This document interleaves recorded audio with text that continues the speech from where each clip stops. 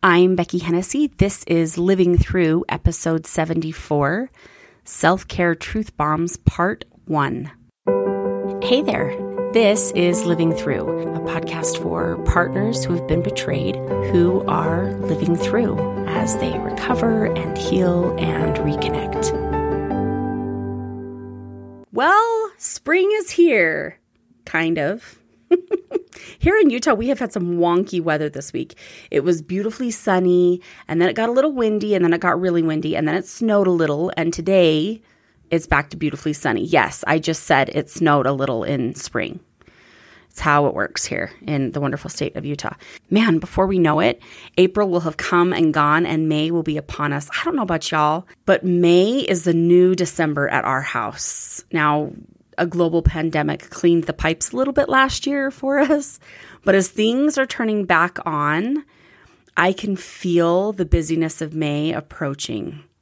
Every time May comes around, or summertime or holidays, I always think to myself, okay, I'm going to get a really good game plan in my head, and it's going to all work great, and it's going to be fine.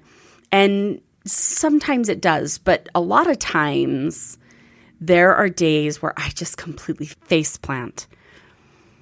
There are days that I have zero energy to do anything but say yes to all of the screen time requests, and days where I wake up and the second my feet hit the ground, my brain starts to calculate how many more hours there are until I can crawl back into bed.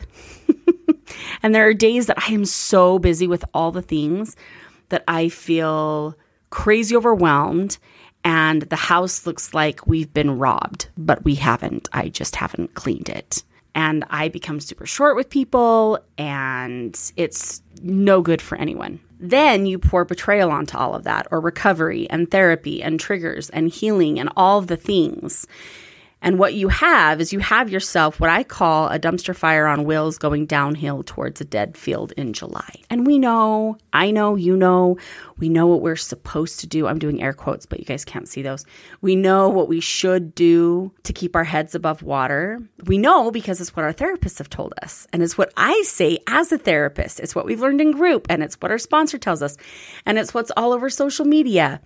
And that is, to keep our head above water, we need to have, say it with me, self-care. Now, several months ago, I did a presentation on this topic at a dear friend of mine's virtual summit called Liberating Saints. And then a few months back, I gave a little taste test of what I'm going to be presenting at a Dear Daughter workshop put on by another friend of mine named Molly. I'll link all of that somehow in show notes because people do that, and I can figure that out how to do that. But I wanted to share what was shared in both of those spaces with you today. So at first I thought that I would have this episode just be a tad longer than the other ones. But I think what I'll do is I'm going to break it up into two so that you can try on basic self-care stuff before jumping into the advanced stuff. Now, I want you to just get curious about and notice what happened in your mind and in your body when I said the word self-care, because it's a buzzword right now and everybody's talking about it. But some folks are missing the mark. A lot of times when we hear self-care, we think of a spa day or a massage or getting our nails done or going on a vacation. We envision all of these big ticket items, these time-consuming, money-consuming ideas.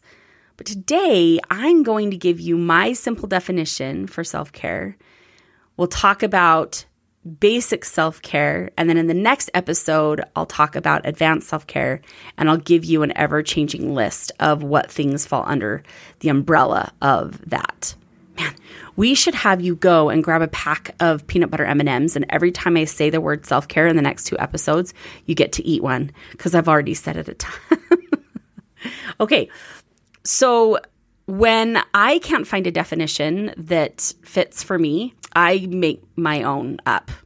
I find a bunch of different definitions and then I mash them up together. And that's what I've done with my definition of self-care. So Becky's definition of self-care is having daily habits that help create and maintain spiritual, emotional, physical, and relational wellness. So I'm going to say that one more time.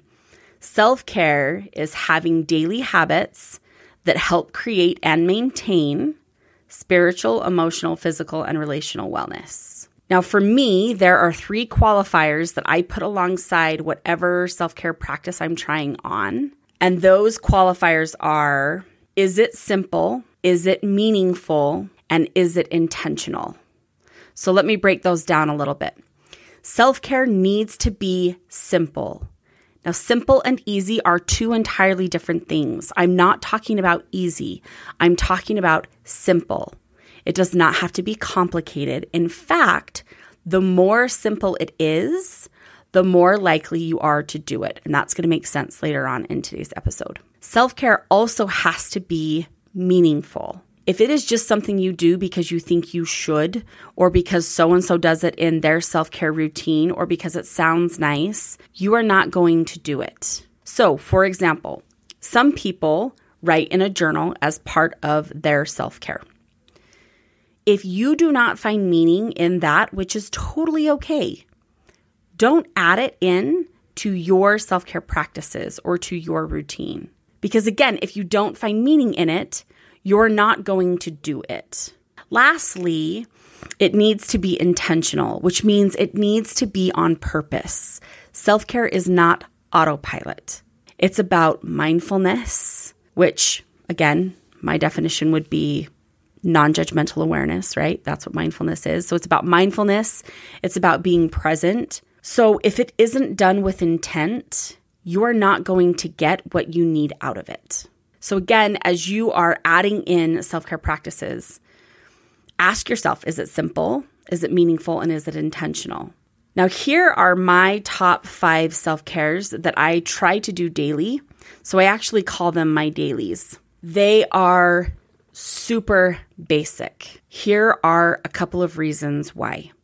1, when we are in stress, cortisol is released, and when we are in fear or feeling threatened, adrenaline is released. Those are very intense chemicals, and they are exhausting chemicals after they have ran their course through our body. So with trauma, where stress is happening, fear is happening, feelings of threat are happening, we get more physically and emotionally tired because cortisol and adrenaline and other chemicals as well are pulsing through us. Number 2, a gentleman named David Eagleman was a recent guest on one of Brene Brown's recent podcasts. And he says this, and I think that it is so pertinent to what we're talking about here. He says, the brain uses glucose or sugar from the blood. It's like fuel for a gas tank. Now, he says this next part in regards to how the pandemic is affecting our brains and our bodies right now. But to me, it absolutely fits in how our brains are navigating betrayal and or trauma. He adds, our brains are doing a lot of spinning the wheels under the hood. Our internal models of the world aren't functioning well. And so we're constantly trying to rebuild our expectations of how everything works, what to expect in the world, and how to operate in it. And so our brains spend their time reconfiguring and replugging and feeling around for new ways of doing things, and that burns a lot of energy. Well said, David. So let me unpack that. That's a lot. So what David is saying is that our brain uses glucose or sugar from the blood, and that is like fuel for a gas tank. He says basically what's happening is when all of these unknowns are happening, our internal models of how the world should go aren't functioning well. So we're constantly trying to refigure everything out. And this makes sense if you've been in a betrayed space or you've been in a space where trauma has occurred.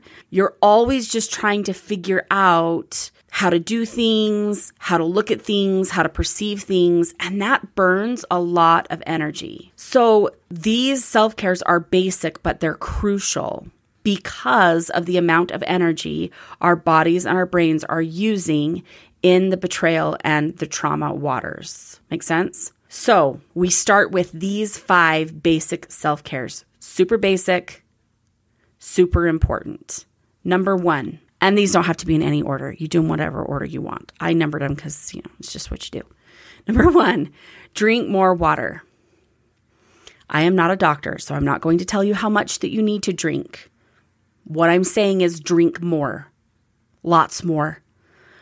Water helps our brains function better. It helps with our energy levels. It helps with headaches. It flushes out the system. It helps with blood pressure. The list goes on and on and on. Chances are, once discovery or disclosure has happened, or relapse has been discovered or disclosed, your brain wants to shut down. Energy drops.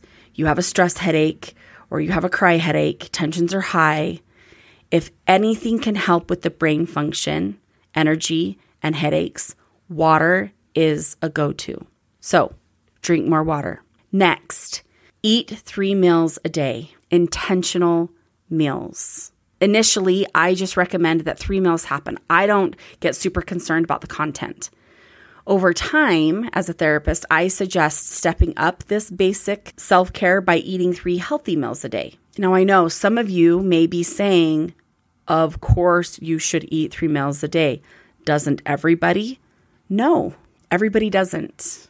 After discovery or after disclosure, or after relapse is disclosed or discovered, as you're doing this recovery thing, as you're doing this healing thing, if trauma occurs and you're just trying to live each day, the next day, a lot of folks have zero appetite and have a really hard time eating. Or folks start to emotionally eat and can't stop.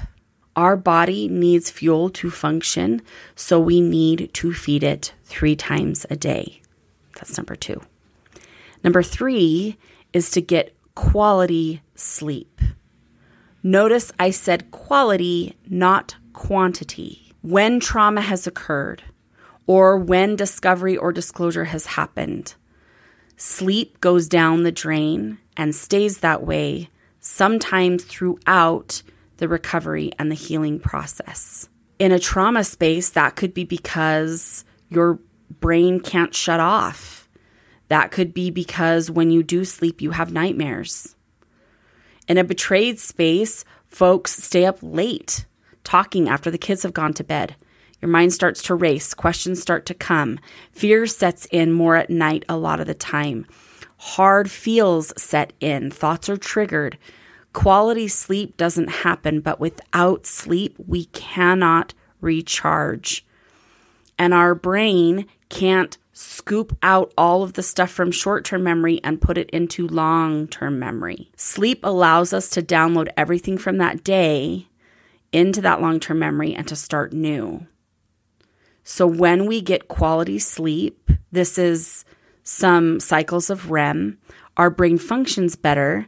We can regulate our emotions better. There's books and books and books about the benefits of sleep. Quality sleep is crucial. Number 4, sometimes when trauma has occurred, when we're in recovery, when we're in healing, it physically hurts, and it physically hurts to move. Sometimes it's all one can do to get out of bed. So number 4 is to intentionally move your body. Now, intentional movement, some people call it exercise, is one of the quickest ways to release feel-good chemicals in your brain. So these are chemicals like oxytocin, serotonin, dopamine. When you and I are in survival mode, in fight, flight, or freeze, our heart rate speeds up, our breathing quickens, we start to sweat. By moving intentionally, your body learns to tolerate those things. Because what happens when you move your body intentionally? You guessed it. Your heart rate goes up, your breathing quickens, and you start to sweat. So our body learns, oh, when my heart rate goes up, this is how I regulate. When my breathing quickens, this is how I regulate. When I sweat, this is how I regulate. By moving intentionally, again, we can learn to tolerate those things. Movement without intention does not have the same effect. We need to move on purpose. Running after your children, chasing the bus, moving from the couch to the bathroom, that's not intentional movement unless you deem it as such. So if you know, okay, I'm walking the kids to school today and then I'm going to pick them up and walk home, then catalog that in your brain as your intentional movement for the day. Have it be on purpose. If you know, okay, I'm going to have to do laundry today, so I'm going to have to run up and down the stairs a majillion trillion times because that's how long it takes to do laundry. And that's how many loads you have, right? Then that's going to be my intentional movement then. I'm going to run down the stairs as fast as I can. I'm going to run up the stairs as fast as I can. Maybe not run down the stairs if you have laundry basket in your hands, because that's just going to create a lot of shenanigans. But intentional movement means it's on purpose. It releases those awesome chemicals, and it also teaches your body this is how to regulate when the heart rate increases, when the breathing is hard, those kinds of things. Number 5, do something to take care of yourself hygienically. Shower, brush your hair, change your clothes. Again, I know some of you are like, Becky, who on earth is not showering? I will tell you who. Someone whose world has just been turned upside down. Someone who doesn't know if they are going to be harmed or traumatized. Someone who does not know if they're going to be left or if they have to leave. Basic stuff is really hard to do initially. So do something to take care of the body that you've got. Drink more water, eat 3 meals a day, quality sleep, move your body intentionally, and do something hygienically to take care of yourself. Now, why are these the first things that need to happen in self-care?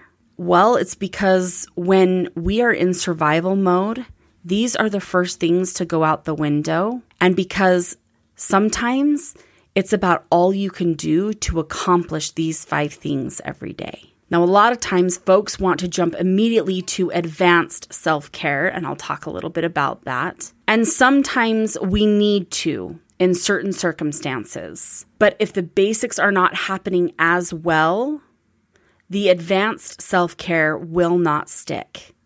So we have to nail down these basics. We have to pay attention to them first. We have to make sure that they're consistently happening as much as possible. None of us are perfect. You're not going to nail it every day, all the time.